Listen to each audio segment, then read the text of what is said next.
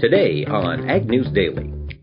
First group of 18 farmers in 2006 was, please do this again. It's so important for us as farmers to meet other like-minded farmers and just to be able to tell our own stories.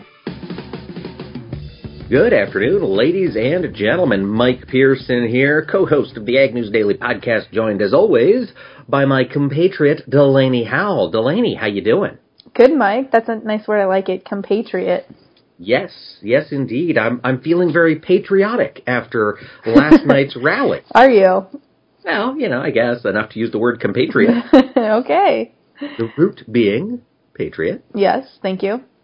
Little English lesson for everyone today. Yeah, maybe even Latin. I'm not sure what the root is for that. But anyway, I alluded to the rally. Delaney, tell us, what did we do yesterday? We talked about it on yesterday's podcast, but if folks missed it, what were we up to? Yeah, well, of course, I'm sure by now everybody's heard the announcement that the E15 ban is going to be lifted. We're going to sell E15 year-round. It's going to be a little bit of a difficult task. They've, of course, got to work with the EPA and other administrations to get that pulled through. But we were at the rally yesterday for President Trump, and he addressed a couple of the things specifically impacting ag, like E15 and trade and a couple others. And so, as we mentioned, he made the announcement yesterday, and he mentions that in his speech yesterday, which we're going to play pieces of for you here in a second. Could I ask the cameras to just take a swoop of this room, please?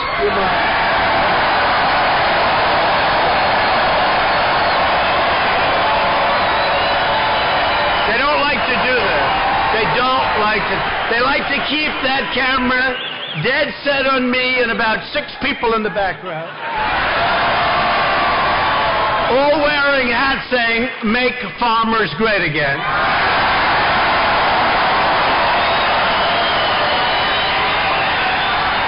And we're doing it, we're a little bit early, I shouldn't say it now, but we're going with E15 year-round, okay?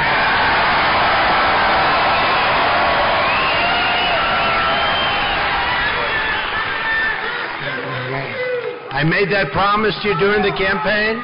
I made that promise to you during the primaries, remember? I made that promise.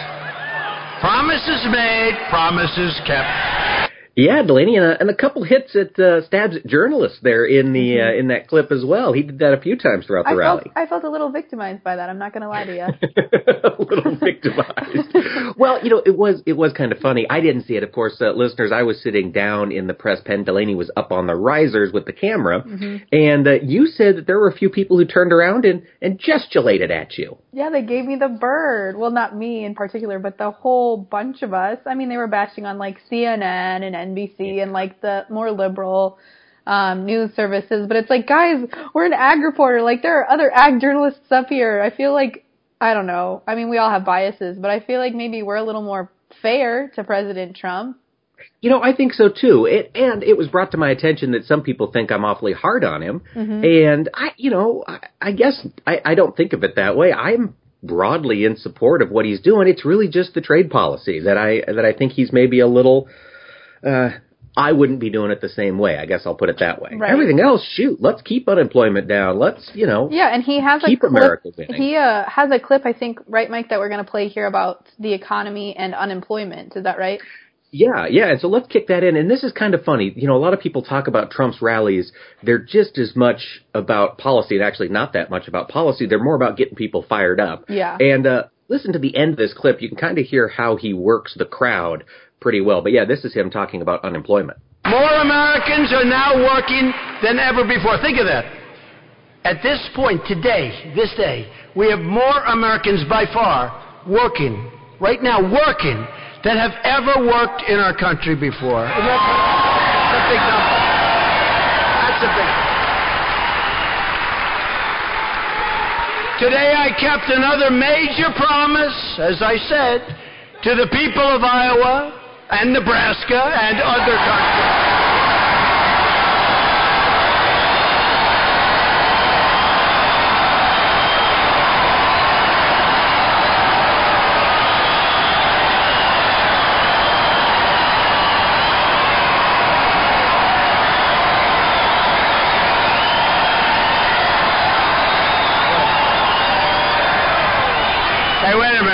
do that again.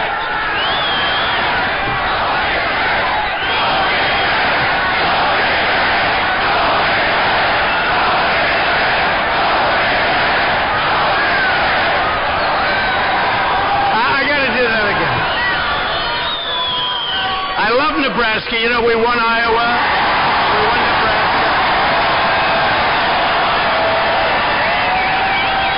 But they said, sir, you're speaking in Iowa, but we'll have some people from Nebraska there. What the?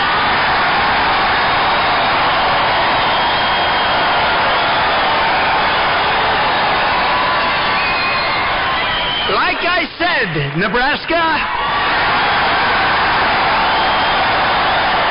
Okay, so and we have both, by the way, we have both great governors here. And I did that just in case. So ready? I'm going to go Iowa first, then I'm going to go Nebraska. I just want to see who the hell I'm speaking to. Okay? Because that was a little shocking what I just heard. So I'm going to go, I'm just curious, okay? Iowa.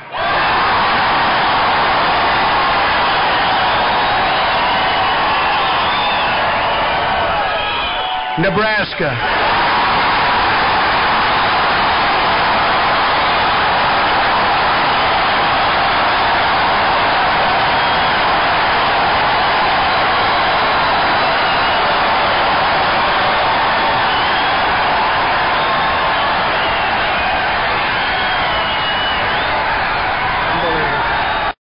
Well, Mike, as we lead into another clip here from Trump's rally, he talked a lot about trade last night, and I wanted to I have a quick update here on some trade regarding China.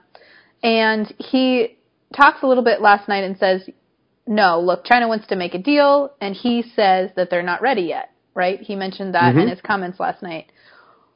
Well, I guess part of that is now China is ready to make a deal. They apparently announced in an interview with NPR the other day that China is, quote, ready to make a deal and, quote, willing to take steps to reduce U.S. trade deficit with China.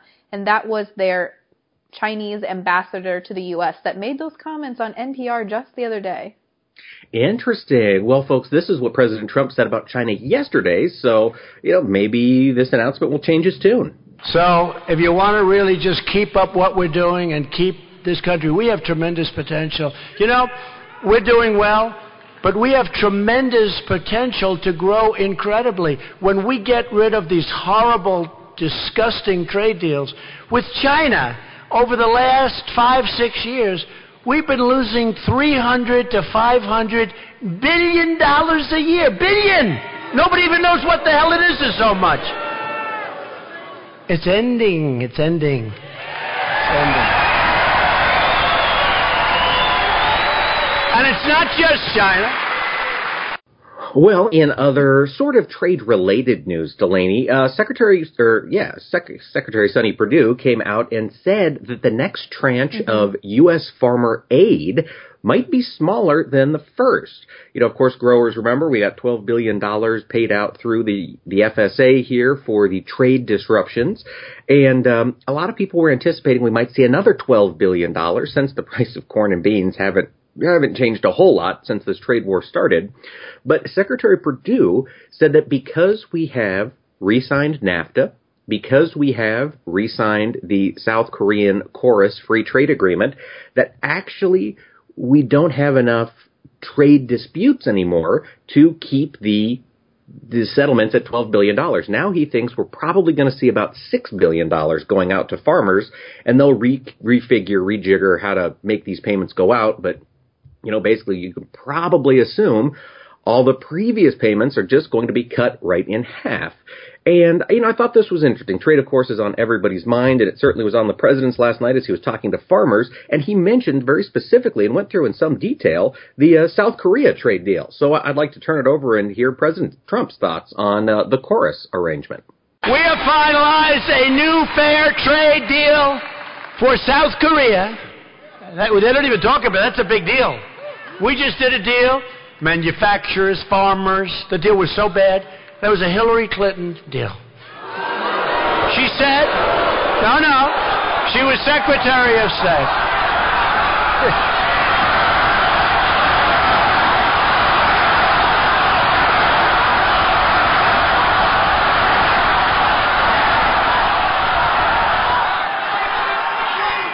She made a statement today. They're doing a tour, her and her husband or something.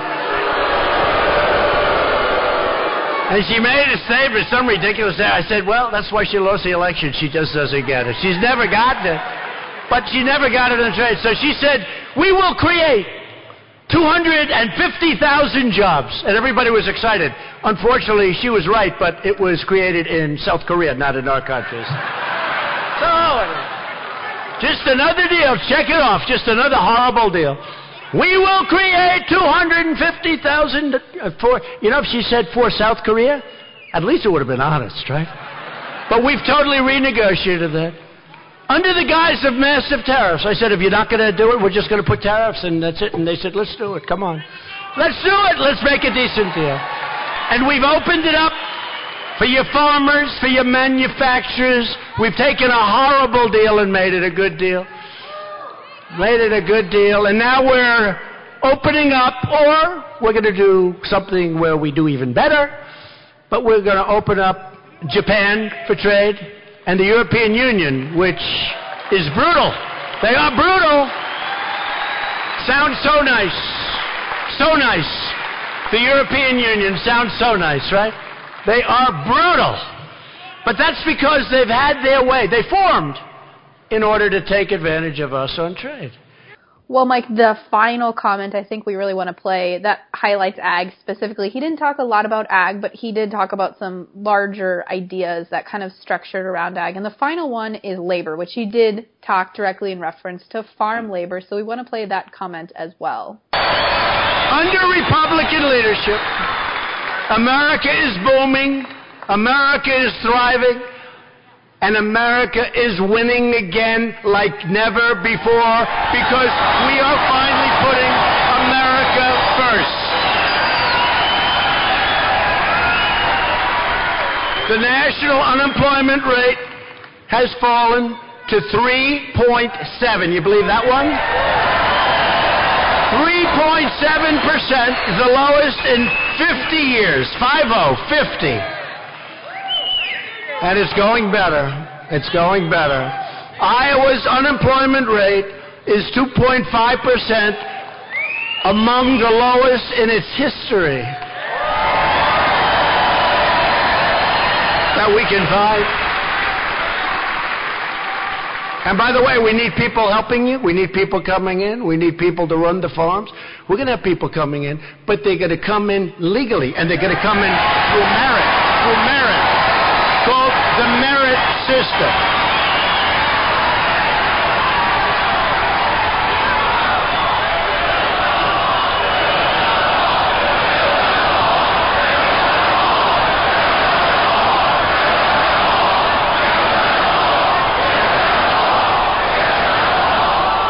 Well, if anybody wants to listen to the full, I think it was like an hour and 20 minutes of President Trump's speech. I know a lot of people were live streaming it, but if anybody wants the full audio content, feel free to send me or Mike an email.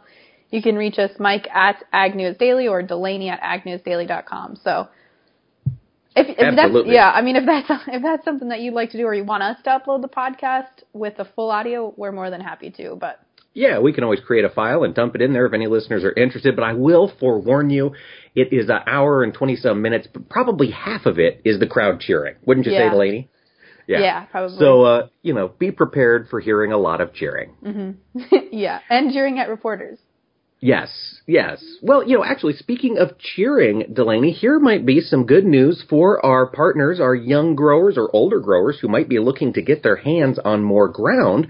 Farmers National Company has said that the sale of farmland is up 21% versus last year at this time.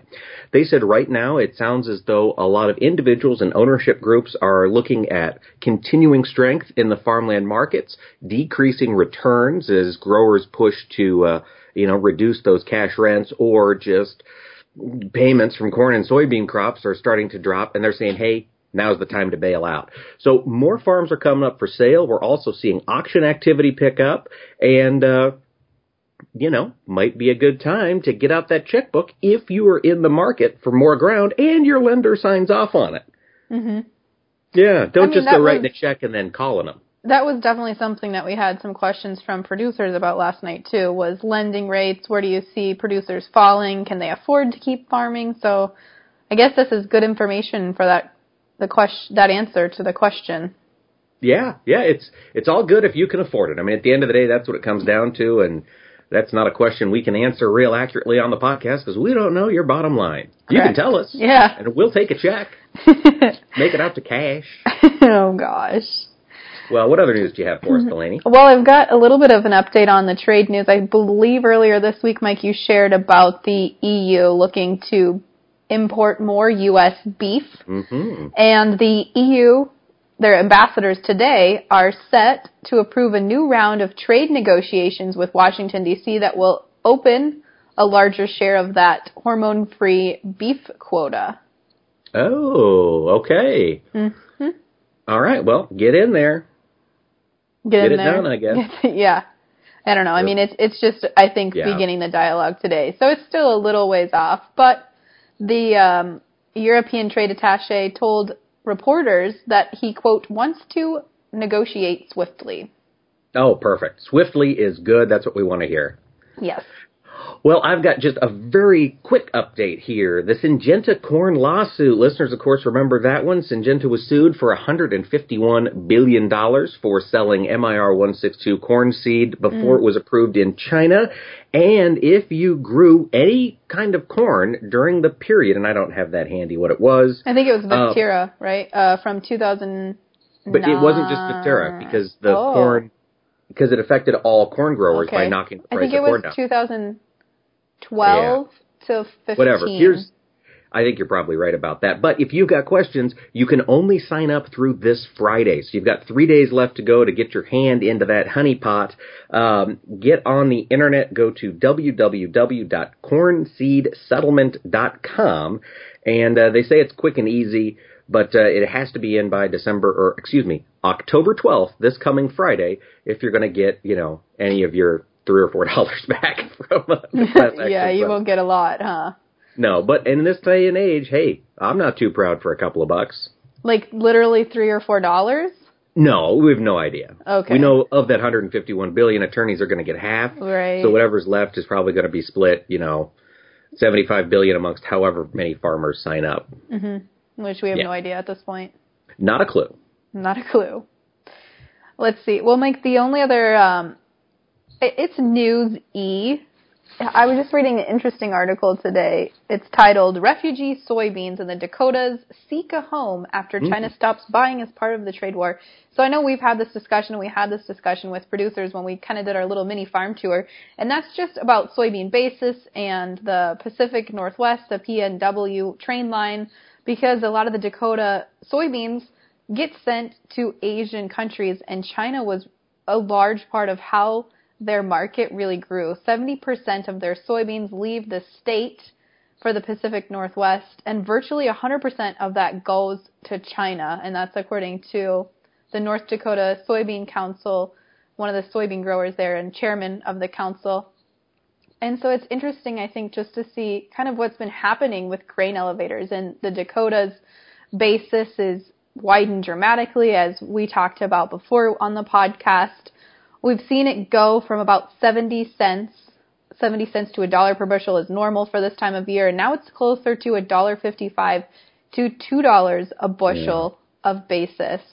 And so it's also created some problems because they've tried to redirect soybeans to now be exported down and shipped down to the Gulf of Mexico ports, which has created a lot of traffic for the ports. So the ports down there are having a hard time handling all of the traffic now because they weren't built for this much movement or traffic. Or if they were, it was supposed to come out of Iowa and Illinois, and now it's coming out of North Dakota, which is hurting our bases. Yeah. So It's really, I just think that that's interesting. I'm going to share this article on our Facebook and Twitter if you guys are interested in reading it. I thought it was a pretty interesting article and really gives some insight into the Dakota growers, how they're feeling this harvest season.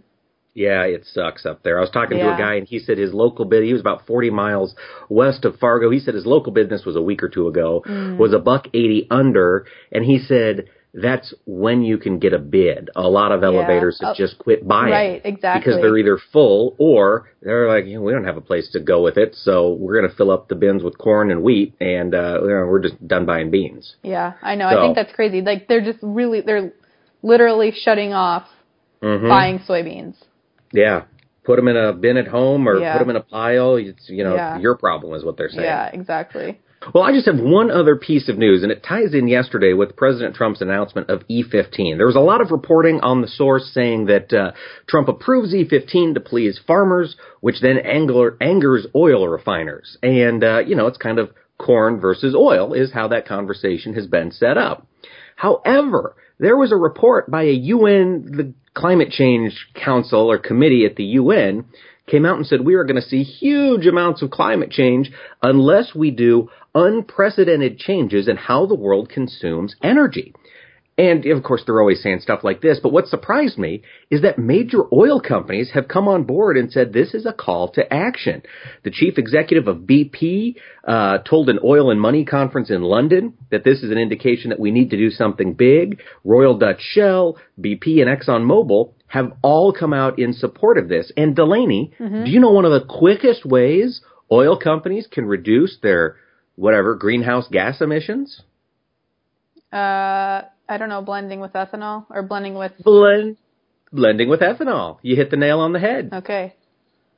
So maybe there's not such a big difference there between ethanol producers and oil producers, but we'll see. Maybe. Well, that does it for my news, and that does it for Trump's rally. Delaney, do you have anything else we need to get to? I don't think so, Mike. Should we get into today's markets?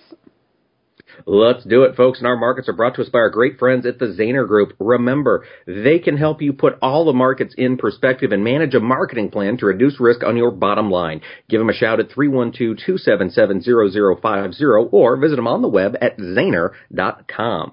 And we've got a lot of red on the screen in the grain markets today. Looking at the December corn contract, we're down 1 3/4 cents at 362 3/4. The March also off 1 3/4 to finish at 374 3/4. Soybeans took it on the chin. The November new crop contract, old crop now, down 10 3/4 cents at 852 1/4. January also dropped 10 3/4 to close at 866 even. Chicago wheat December contract down 4.5 at 510 1/2. The March down 4 to close the day at 531 1/4. Jumping over to the world of livestock again, more red on the screen as money just fled the commodities in general today. October live cattle down $1.2750 at 112.7 1/2. The December down 67.50, finished at 116.4750. In feeder cattle, the October down $1 and a nickel at 155.90. November off $1.32 1/2 to finish at 156.1750. And in lean hogs, the October contract dropped 27 1/2 cents at 68.47 1/2. The December down 62.50, closed the day at 55.95. And of course, we'll see if dairy was able to have a different change, and they weren't. The October Class 3 milk contract down 6 cents at 15.74. The November down 11 at 15.88. And folks, next week begins the World Food Prize in Des Moines, Iowa, and we will once again be talking with the Global Farmer Roundtable. So we want to bring you an update on that from our friend Bruce Gorder, who had a conversation with Mary Boot. The World Food Prize next week in Des Moines is a huge event in itself. One of the more fascinating side events is the Global Farmer Network Roundtable. It brings together farmers from around the world to discuss successes and challenges. Mary Boat is the CEO of the network and tells us that they have been doing this for a while now. This is the 13th annual event. Started in 2006, very quietly actually, Bruce, because, anytime there's a new event, you're not quite sure, is this the right thing? How will it work out? And we thought if it doesn't go well, then on we go. And one of the original outtakes of that first group of 18 farmers in 2006 was, please do this again. It's so important for us as farmers to meet other like-minded farmers and just to be able to tell our own stories and to connect not only with farmers but also with the other people who are in the room, the researchers, the government and policy leaders. It was a valuable thing, and we have taken their word, and this will be number 13. So number 13, what are the major topics you're going to be looking at this year, Mary? Well, the World Food Prize itself is focusing on rising to the challenge of enhancing nutrition. And our farmers will always talk about their shared mission with all the rest of us to make sure that we're producing enough nutritious, affordable, accessible food, and do it in a sustainable manner. So clearly, any of the technology tools that are going to be available or that these farmers say are necessary to provide food that is nutritious and to maximize what they're doing to produce that will be a big part of their agenda. I think we're also going to talk about what are the policies in your country that are a challenge or perhaps presenting an opportunity to get food where it's needed. I think clearly the issue of trade is top of mind for so many of us around the world. It's not U.S. specific. It's clearly a global issue. And how do we get food from areas of plenty to areas of scarcity, and including the nutritious food? That'll be part of it. And then also we're going to be talking a little bit about policy in different countries and what are the potential policy challenges that are being faced in specific countries, and how can we learn from each other to either deal with them, to adapt, or to share our stories to not only impact policy decisions, but also to give our consumers confidence. Talk about the different corners of the world, all corners of the world you bring farmers in. Talk about some of the places where they're coming from this year. This year we're bringing in 11 farmers, Argentina, Australia, India, Ireland, for the first time ever, a farmer from Japan, Kenya, Mexico, Nigeria, the Philippines, and then we always have one farmer from the United States there as well. Now, all these farmers have one thing in common. They're trying to do the best they can to feed not only their population, but to feed the world. But they've all got a different story, and it's just fascinating to listen to all the different stories, isn't it? Absolutely. Just very briefly, Bill Crabtree, coming from Australia. He's been farming in Western Australia, which is basically the driest part, one of the drier parts of the world. He's growing spring wheat and canola. He uses no-till. He's been a long-time supporter of farmer access to innovative technologies. He's also personally working with farmers in several countries in Africa because while it seems so different, dealing with drought and using different agronomic systems to be sustainable, as you said, to grow not only enough food for your family but for other families as well, is an important part in sharing that information and adapting. Miss Atsumi, Amy Godo, is coming from Japan. She raises green tea. She's got beef cattle. She's also grows some rice on a family farm in Japan. We are so excited to learn from her. She's been involved also with the Japanese Young Leaders Association. She's been involved in several APEC meetings.